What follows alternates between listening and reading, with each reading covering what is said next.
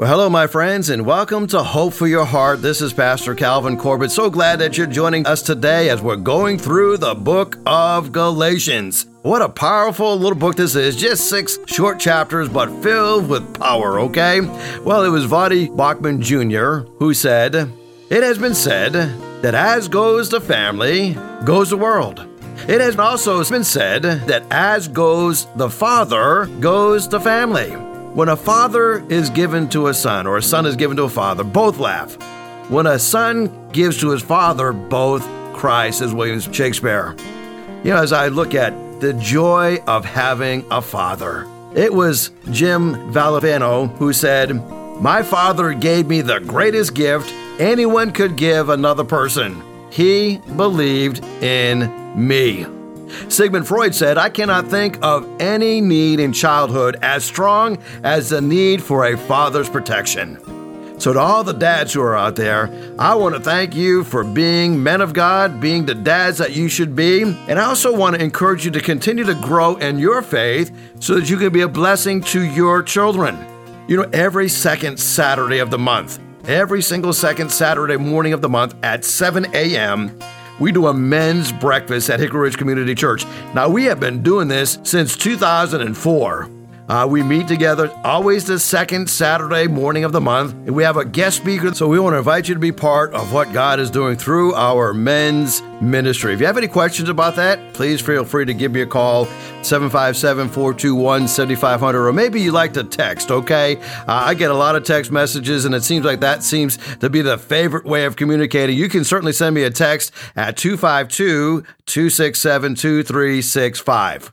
We're going to look at Galatians today, Galatians chapter 1, beginning at verse number 10, going down through chapter number 2, verse number 10. By way of introduction, imagine a courtroom where a litigating party tells the judge, that different people have different truths. Now, this situation actually occurred when a hostile witness accused a government contractor of wrongdoing during his testimony. Now, notice how the contractor demonstrated his flimsy view of quote-unquote truth after the trial judge informed him of his right to cross-examine his adversary. So here's what the judge said. "It's now your turn to ask any cross-examination questions of the witness that you want to ask of him at this time." The contractor says, "Well, I don't really have any questions directed towards him because he has his own truth. I have my own truth." The judge says, "Well, there's a real truth out there, and that's what I'm here for, is to try to find that." So did the contractor really think a judge will attempt to dismiss his case based upon the fact that the assumption is that everyone has his own truth? Well, absolutely not. Is truth really subjective? No. The judge was right. There's a real truth out there, and that's what we are here for, to try to find the truth. God uses all experiences in our lives to reveal his truth to us, but the truth doesn't change. C.S. Lewis, in his autobiography entitled Surprised by Joy, tells of his school teacher, Kirkpatrick, nicknamed the Great Knock. He was a furious debater, and he was very logical in how he taught Lewis how to build a case and how to make strong arguments. Kirkpatrick was actually an atheist, and he intended to strengthen Lewis in his own unbelief. But years later, when Lewis became a Christian, it turned out that the Great Knock had trained him well to become one of the greatest defenders of the Christian faith in the 20th century. Sometimes that's how it is. We train for something, God gets a hold of us, and then God uses our gifts to be a blessing to everybody else. I think about the Apostle Paul. He was the same way. He was the great persecutor of the church. He had the tenacity of a bulldog, but then when he was born again, he didn't lose that tenacity. God just used that tenacity in a whole new direction. Maybe that's what he wants to do with you today. He wants to take you and he wants to get you on the right path, give you a new purpose for your life, give you a new direction for your life. Let me tell you, he can do it for you, okay? Well, I want to talk to you today about some fallacies. I'm calling these 6 fallacies that feel like freedom, but delivers bondage. So we're trying to look at half of them today and the other half tomorrow. Let's look at Galatians chapter 2, verses 4 and 5. Paul says there was a matter that arose because there were some false believers and they infiltrated our ranks. They were trying to spy on us. They wanted to see where we had this freedom in Christ, and then they wanted to make us slaves. Paul says we didn't give in to them for one moment, so that the truth of the gospel might be preserved to you. So here are some fallacies that begin to feel like freedom, but they actually lead to bondage. Now, Jesus said to those Jews who believed on him, "If you continue in my word, then you are my disciples indeed, and you're going to know the truth, and the truth will set you free." Now, we love to quote verse number 32, but Jesus said, if you continue in my word, you got to believe in him, continue in his word, then you are my disciples indeed. And then you will know the truth, and the truth will set you free. Fallacy number 1 is the approval of others. Galatians 1:10, Paul says, am I now trying to win the approval of men or of God? Well, here's the truth. Pleasing God frees me to be a powerful servant of God. Am I still trying to please men, says Paul? If I am, I can't be a servant of Christ. Now, when you are a people pleaser, it appears like that is a good thing, right? And it appears like there is some peace that comes into your life. There is some affirmation that comes into your life because you are pleasing people. Paul was gathering around and he says, all this opposition that's coming against him. And he says, this doesn't bother me. I'm a servant of Christ. God revealed his son to me. He says that I might preach, says Paul. He says, I knew that my primary job was now not to please people, but to reveal Jesus to them. His growth was developed when he had this solitary time with God. You know that Paul spent 3 years in Arabia? Paul's first sustained time after being a Christian was spent out in the wilderness, where he learned about the Savior. Paul was baptized, that's Acts chapter 9, toward the end of that chapter. He preached a couple of sermons, and then he spends 3 years in the desert. Some would call it JMU, Jesus' Missionary University, where he was learning about Christ, and he had some direct revelation about Christ. That's where he searched the scriptures, and that's where God revealed himself to him. In Acts 9:23, it tells us that Paul's conversion was so dramatic and his preaching was so powerful that the Jews conspired to kill him. The disciples were afraid of Paul at first, and they were wondering, is his conversion the real deal? I mean, what better way, after all, to kill Christians than to pretend to be one? Well, Paul learned quickly, the approval of men is very fleeting. It is way overrated because it is so short-lived. George W. Bush said this, popularity is fleeting, principles are forever. William Penn said, avoid popularity. It has many snares and very few benefits. Proverbs 29:25 says, the fear of man lays a snare, but whoever trusts in the Lord, his life is safe. And in Luke 6:26, it says, woe to you when all people speak well of you, for so their fathers did to the false prophets, and look what happened to them. You see, we so love the approval of others, but the fear of men can easily drive you to desire their blessings instead of God's blessings. Did you know it actually is a form of worship? I want people to worship me. I want their approval. The gospel removes a man-pleasing spirit. In other words, the gospel produces confidence and fearless followers of Jesus Christ who have little concern for the approval and the good opinions of others. Paul said, I couldn't be a servant of Christ if I were a people pleaser. Now, I want to balance this, right? Because sometimes we go the other way. I want to intentionally get people all ticked off at me. Now, that's not a good way to be either. But don't be driven to be a people pleaser. In another passage written by Paul, he addresses a very common form of popularity. That is doing a job only to the degree that you get approval or you get reward. If you do that kind of work, it would be very shoddy work. It'd be very inconsistent work. In Ephesians 6, Paul says, obey them, not only to win their favor when their eyes on you, but like slaves of Christ, doing the will of God from your heart. Serve wholeheartedly as you are serving the Lord, not men, because you know that the Lord will give you your reward.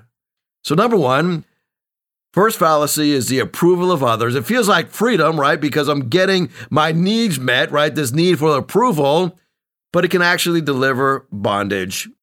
Number 2 would be the acceptance of self-reasoning. Galatians 1, verses 11 and 12. Paul says, "Now, dear brothers and sisters, I want you to understand that the gospel message that I preached is not based on mere human reasoning. I received my message from no human source, and no one taught it to me." Now, as we look at this, self-reasoning can often lead to self-justification. Paul said to the Corinthian believers that we are destroying speculations and every high and lofty thing that raises itself up against the knowledge of God. And Paul was addressing a particular problem that they had in the church at Corinth that he covers in the first epistle to the Corinthian believers. And he says, they were going around and they had their own reasoning, and they would say things like, well, I'm of Paul, and then another said, well, I'm of Apollos, and then they said, we're mere men. It's not our theology that matters. It's not how we can self-reason, because self-reasoning can lead to self-justification. When a person encounters what they call cognitive dissonance, and that's a situation where your behavior is inconsistent with your belief. What tends to happen if we are self-reasoning, that person will justify the behavior and deny any negative feedback associated with that behavior. Why? Because they have self-reasoned something. Now they're justifying what their behavior wants to do. Now, when you think about this, it is so easy to fall into this danger. There was a book written about the late Rush Limbaugh, who was a radio icon, as you know. And in it, this particular author highlighted a tragic irony. Limbaugh died as a result of complications from lung cancer after spending the majority of his career either downplaying or outright denying the dangers of cigarette smoke. Limbaugh was masterful at creating and reinforcing narratives that lionized his allies and demonized his enemies, and it was something that made him quite popular. Often these narratives were rooted in truth, yet in the case of his own health, he continued to deny the conventional wisdom that smoking causes harm. And that's not a slam on the late Mr. Limbaugh, but it was an area of weakness in his life. When we think about struggling with self-deception, these include matters of overconfidence, matters of misinformation, and a phenomenon known as motivated reasoning, which is thinking through a topic with the aim of reaching a particular conclusion. Now listen, we all struggle with this from time to time. That's why we must be convinced that what we believe is not based on self-reasoning, but from the revelation of God himself through his word. Here is truth. Knowing God's mind frees me to experience his grace. So Paul says, God who set me apart from birth and called me by his grace was pleased to reveal his son in me that I might preach among the Gentiles. So we've learned a couple of things so far today. We've learned that the approval of others is definitely way overrated and it leaves us empty.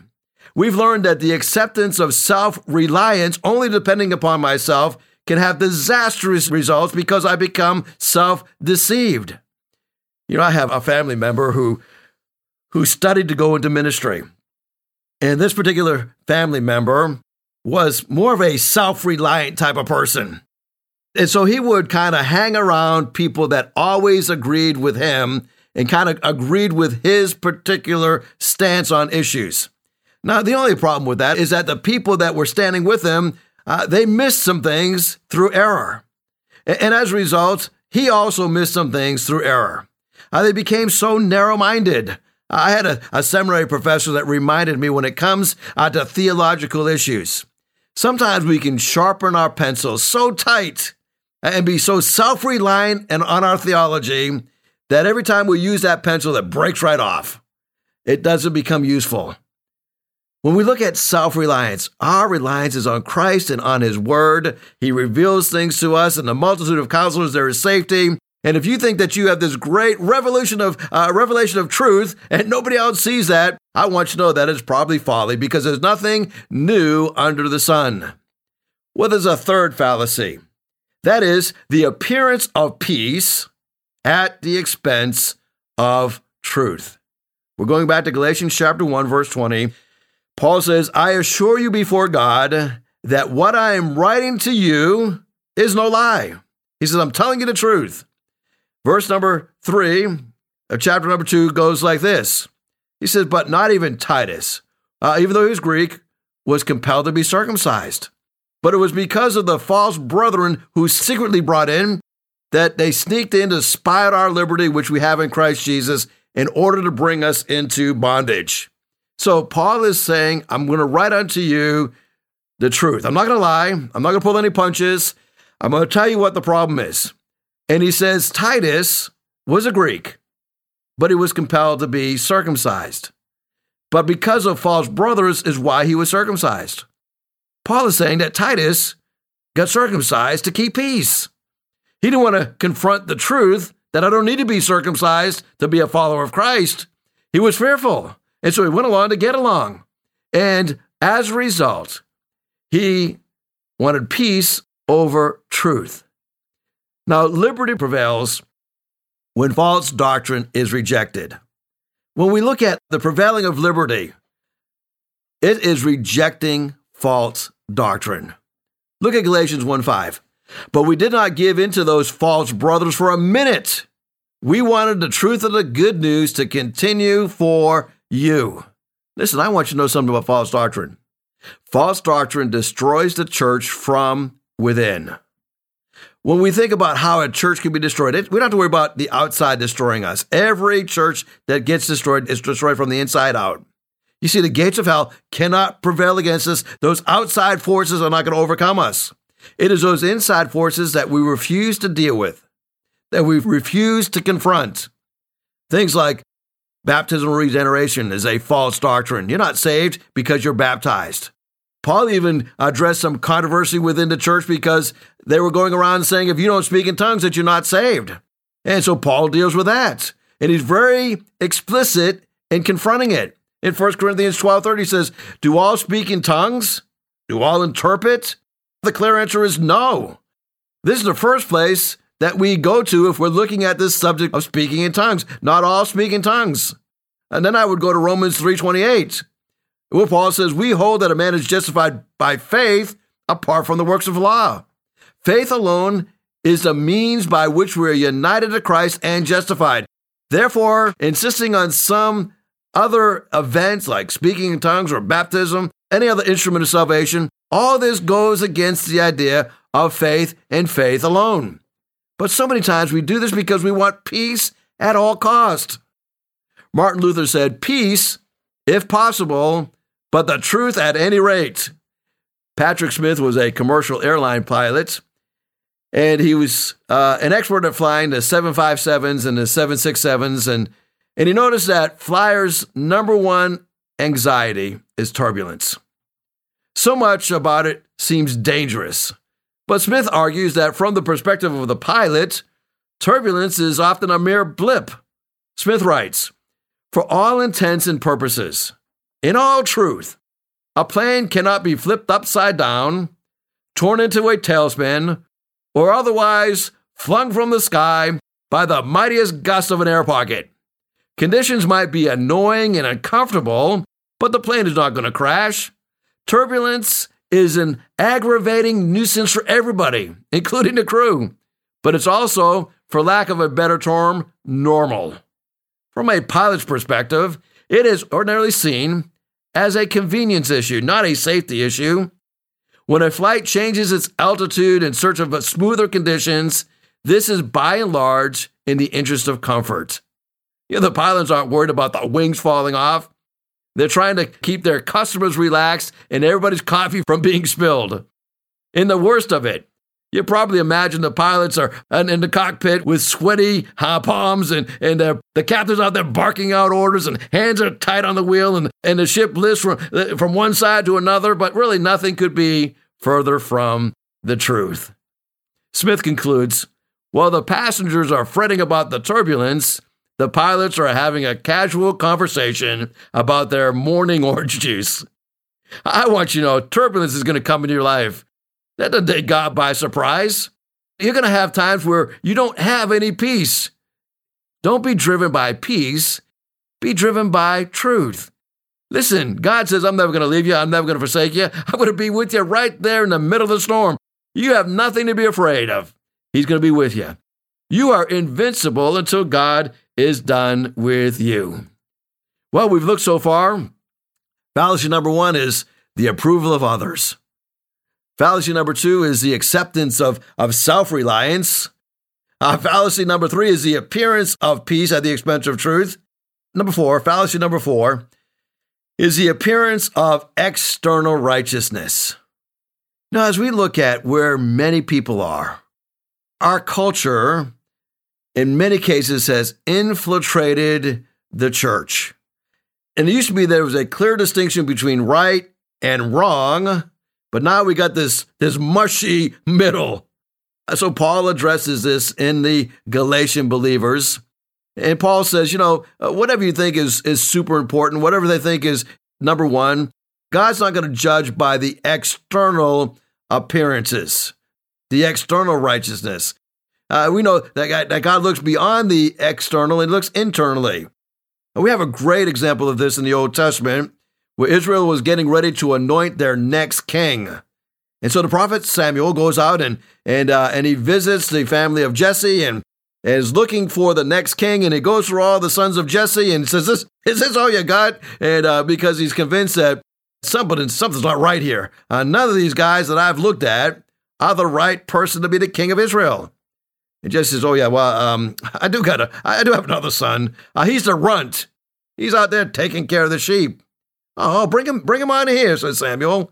And Samuel anoints David, the runt of the family, to be the next king of Israel. And then in that particular passage, it says, God looks at the heart. Man looks at the external, but God looks at the heart. Here's the truth. Salvation is given by grace of our Lord Jesus Christ. Christ not only changes our mind, he changes our hearts. I want to read a passage in Acts chapter 15, in verses 10 and 11. Luke records these powerful words. Why do you try to test God? By putting on the necks of the disciples a yoke that neither we nor our forefathers have been able to bear. No, we believe it is that through the grace of our Lord Jesus Christ that we have been saved just as they are. What was the big controversy? It says they look different than us. They can't be saved because they don't look like us. And why are you putting that yoke on their neck? Now, they can't handle that. You can't even live up to all the rules. Listen, we are saved by the grace of the Lord Jesus Christ, just like they are. Every once in a while, I'm late for an appointment because I haven't been able to find my car keys. You ever been there? It's just part of life, right? And when this happens, I frantically run from room to room, and then sometimes I assign blame. And I said, well, who's playing with my keys? And I put them right here on the counter, and now they're not there. And they don't just walk or vanish into thin air. Who's picked them up? Where are they? I'm late.